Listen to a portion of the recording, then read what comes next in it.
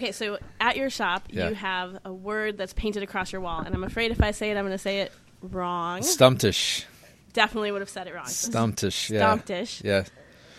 And that has to do with the vision of your shop a little bit. So can you speak to that? What does that mean, and how does that shape your shop? Well, I think the wall that says Stumptish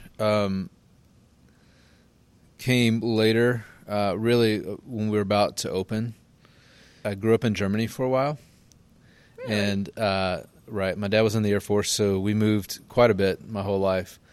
But 5 years we lived in Germany when I was a kid, up through the 9th grade. And it was actually him that reminded me, when we were getting ready to open, am I going to have a Stammtisch, is what he asked. And, okay. He hung out in more pubs than I did in Germany. So it was. You're going into 9th grade, so that's probably better. So, but it was him that reminded me that it's typical in a German restaurant or a pub to have an area with a Stammtisch sign over it, or a table with a Stammtisch on it, and typically it's loosely used throughout the centuries. But typically that's where friends of the owners would sit. Every night, friends would come in, and that was their place. And it's just a place for regulars. And as my dad was asking for his own table, I said, Dad, you're not going to get your own table, but the whole place is where friends of the owners gather. And that's, the Stammtisch was a good word that captured who we already were and what we were already setting out to build. And so I wanted to, kind of in a way where my dad didn't get his own table, but say, here's the whole area is the Stammtisch. Dad, have a seat, wherever you'd like. And we also knew that would spark a lot of questions and customers that would come in. In the age of Google, people would sit down and just look it up. And my definition for it isn't any better than what you would see when you look it up on Google, and it's typically loosely translated place of community or gathering.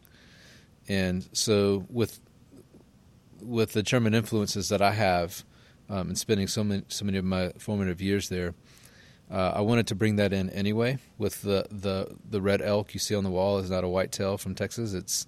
It's an animal that's native to Europe. It is found in other parts of the Americas, but we just wanted to have foreign influences, and world influences specifically to the German area. And the Stammtisch was a great way to just brand the whole place as a place where you can be known. And so that's what we set out to build anyway, and so we labeled it that on the wall. I think as Sandy was, what we carried into Stout House was a love for coffee, but we have been staunch supporters of local business since we've been married. Almost 22 years now next month, in 2 weeks. Oh, congratulations. Thank you. So Fantastic. We love getting out and supporting local. Most of Austin is consumed with that. And we were in love with local coffee shops. And what we experienced there was coffee, the thing we loved, but also what we saw happening was community. And it's just where you met people. Typically, you meet your friends at coffee shops, you play games, you talk about life, you work, you study. And I think the idea for having our own coffee shop was initially a romantic one. How nice that would be to one day when we retire, start a coffee shop and just finish our days making coffee for people and having conversation. And 12 years... years... be at least part of it, right? Right. 12 years after having that initial idea, we set out to do it. And...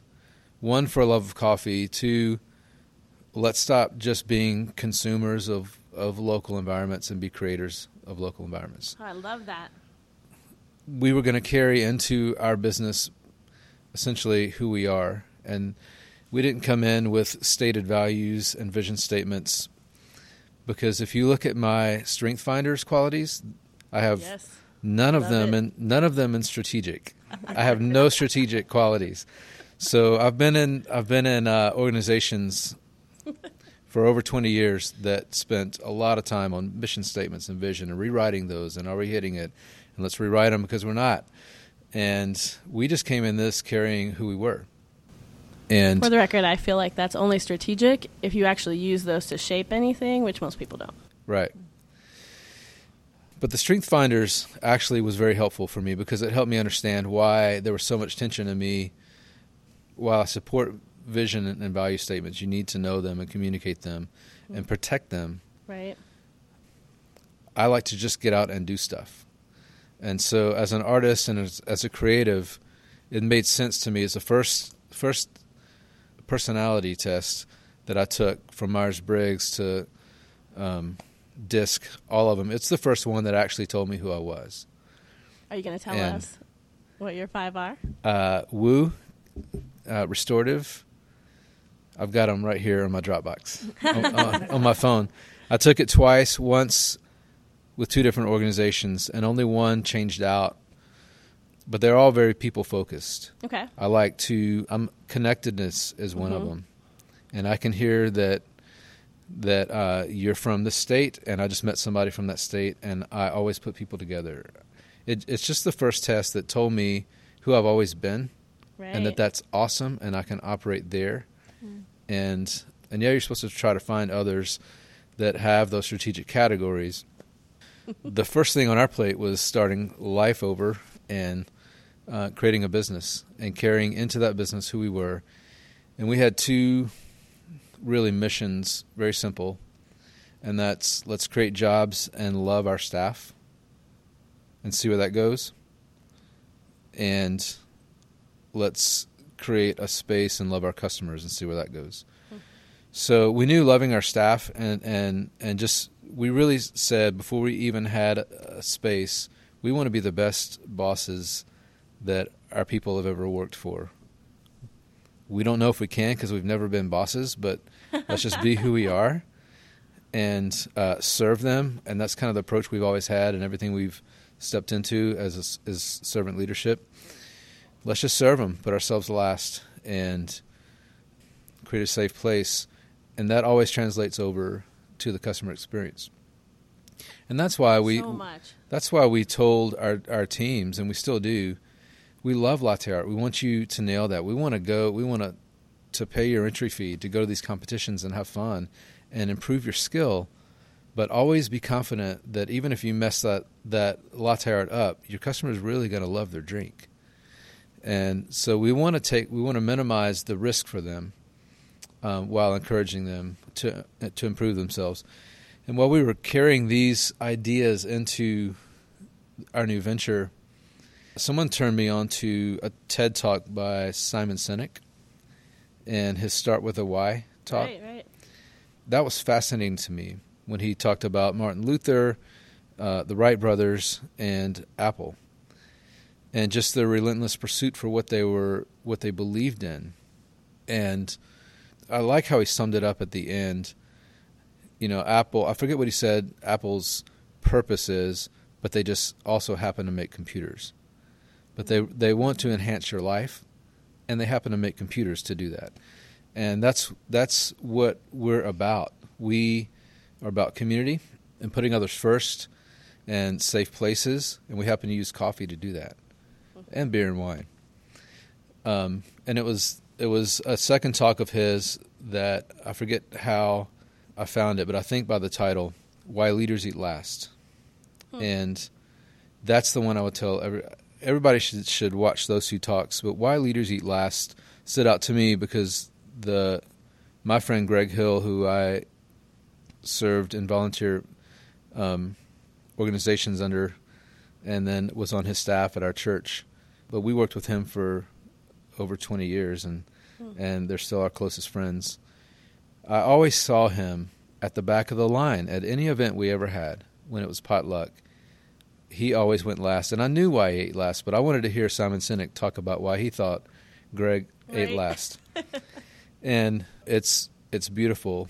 The essence of that talk really is, if you're in leadership, you have to earn. You can call yourself a leader, but to be followed, you kind of have to earn that. And organizations today, there's so much micromanagement. Employees are going to work constantly afraid, is today the day I find out I did something wrong? Am I going to get walked out? There's this constant fear that's in society today in our workplace. And it's actually unhealthy, physically unhealthy, because of what that fear does to you and the chemicals that your body produces. But what he was saying is that when your employees feel supported and safe and they interact with your customers, it always gives you that experience, Kimberly, that you're having. And so here's a guy explaining why Sandy and I wanted to create jobs and love our staff. It's because we knew we wanted them to have a safe place to come to work every day. They were looking forward to their shift. And if they eventually didn't want to be a barista, that's one thing. But it's not because they didn't, they were afraid to come to their shift at Stout House. So creating a safe place for our team and a safe place for customers, we just trusted with a good product would begin to build community.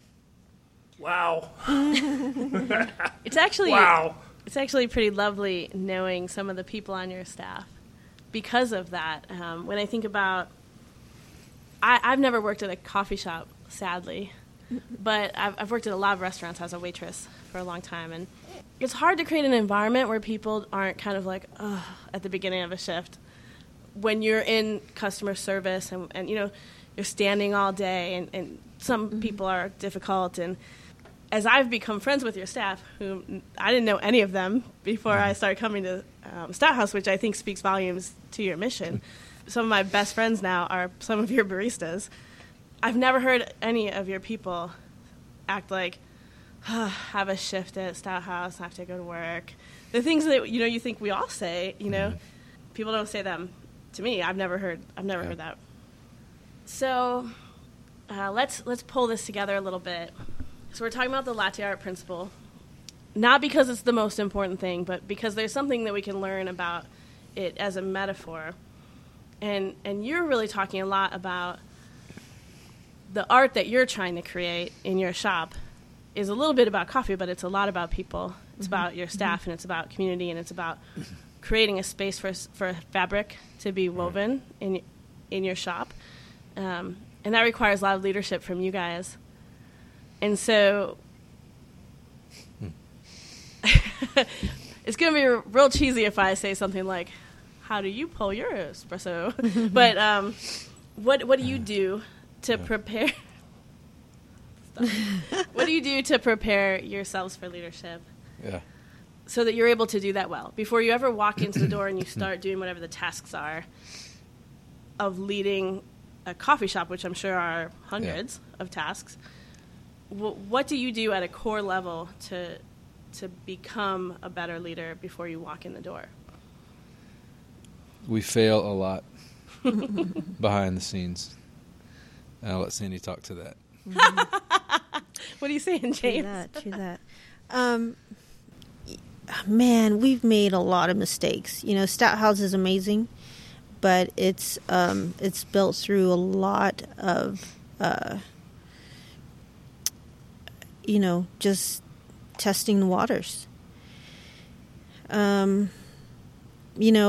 We're definitely not perfect.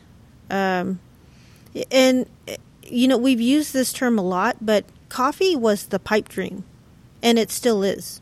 To come into Stout House and make coffee, that's the pipe dream. Learning business and learning how to take care of people and learning how to, manage the money and everything else, that's a whole nother ballgame we knew nothing about. Thankfully, I knew how to organize things and make coffee, and he knew how to organize numbers and make things work. So, it happened, but we're still learning. And I think on a daily basis, we have to come in almost and start over and say to our team, how are you? What's going on today? Are you okay? And we still have to do that, and it probably doesn't happen till we get to work. At home, it's another, it's a whole nother game. But at work, you're serving people, and that's what, provides our our income. And so it's kind of a balance of, okay, we have to make this work because we're providing jobs and we're providing our own job. However, we want it to be great because overall, without the dream of it being, an experience for people that walk in the door, and, having our team have that vision and them wanting to have that same experience, it's a lot. It almost means we have to start over on a daily basis and just come to a place of, what do you want to create today? What do you want this day to be? And, who knows who's going to walk into the door, what they've experienced, what letdown they just had. Right. And, because you can have a hard day and you have to go to work and make coffee and smile and make someone happy. But you never know, the person that you're welcoming and what kind of day they've had. So I think your analogy of latte art, how do we steam the milk right of our lives? Right. To come in and do this. And I think that's where the friendship of our marriage is helpful, because we both carry extreme stress over running a business. Sandy's typically better at not letting that show, the stress that we live with and even come to work with. She's quick to point out when it's showing on me. And and I know that. Even the staff can see it. And so it is hard, because it started out as a romantic vision, and it is a pipe dream. To be able to continue to do this is a gift. But we've been around people long enough and organizations long enough to understand the importance of self-care. Because if you're not taking care of yourself, you can't be who you're trying to be for your staff and for your customers. And so you can get lost in the fear and the anxiety of running a business and lose who you set out to be in the first place. And that's where we've been open almost 18 months. And I think pretty much every 3 months we begin to break down, because we've been holding it in, and we have to go sit down and cry and pull it out of each other and realize how important our health is in order to sustain what it is you experience at Stout House. Right. And we live daily in that realization that, as the leader goes, so the organization goes. And we've got great people, but if we fall apart emotionally and aren't taking care of ourselves, then we become unsafe to work for. And that joy that our team has for coming to work, and what we love, they love to hang out at Stout House when they're not at work. That's a gift. Well, that all goes away too. And so some wise friends in our lives have just been encouraging us to be consistent at stepping away and taking breaks. And so we try to do that. We're trying to get to where once a quarter we do step away for at least 2 days. We just 3 weeks ago did a staycation, because that's fairly affordable.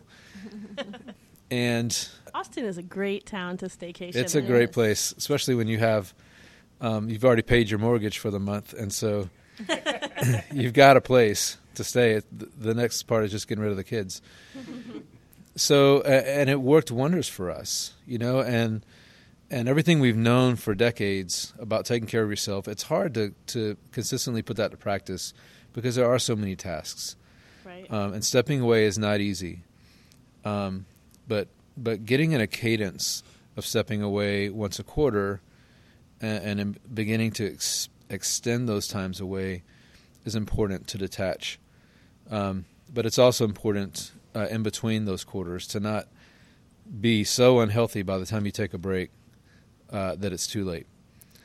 And so for Sandy and I, it's lots of conversations and checking each other, and we can read each other, and it's not always pretty.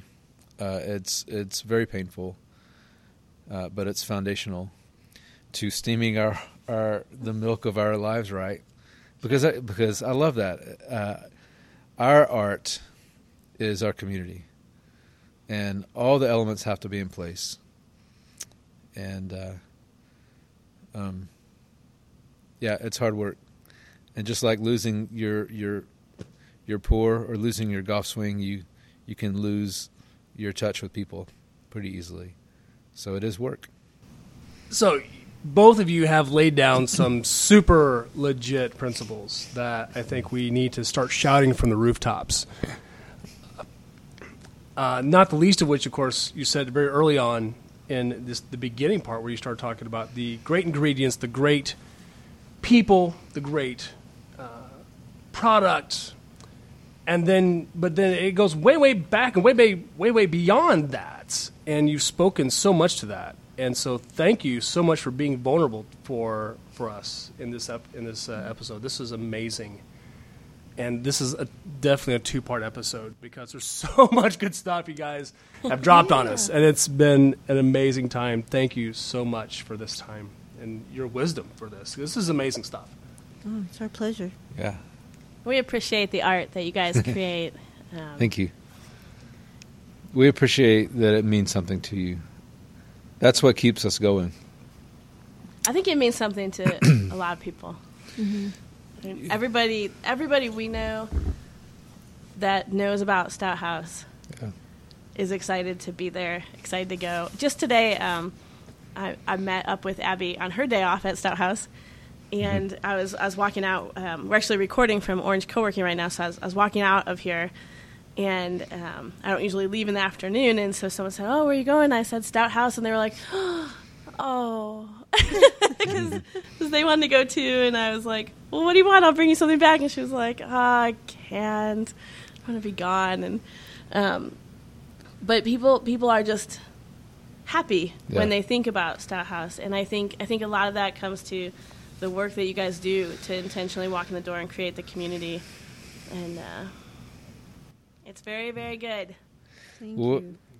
We're not going to always hit 100%, and somehow I expect us to, so I struggle with perfection. But one thing that I'll finish with, one story that came to me from a customer.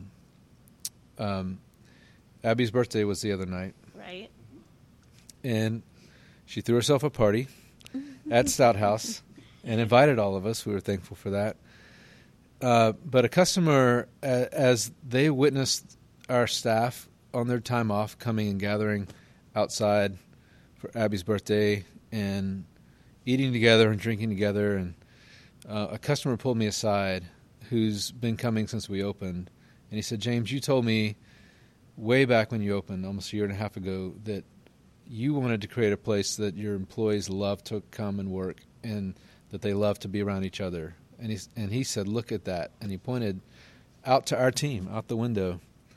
And it's things like that that help me get out of QuickBooks and out of everything that can consume me and see that it is such a blessing and a gift to see that vision realized, that there's our team laughing together. Mm-hmm. And there are a few shops in Austin that stood out to me. I would see employees come to work, and I'd see them hug each other and say, "How are you doing?" And I knew I wanted that to be true of Stout House.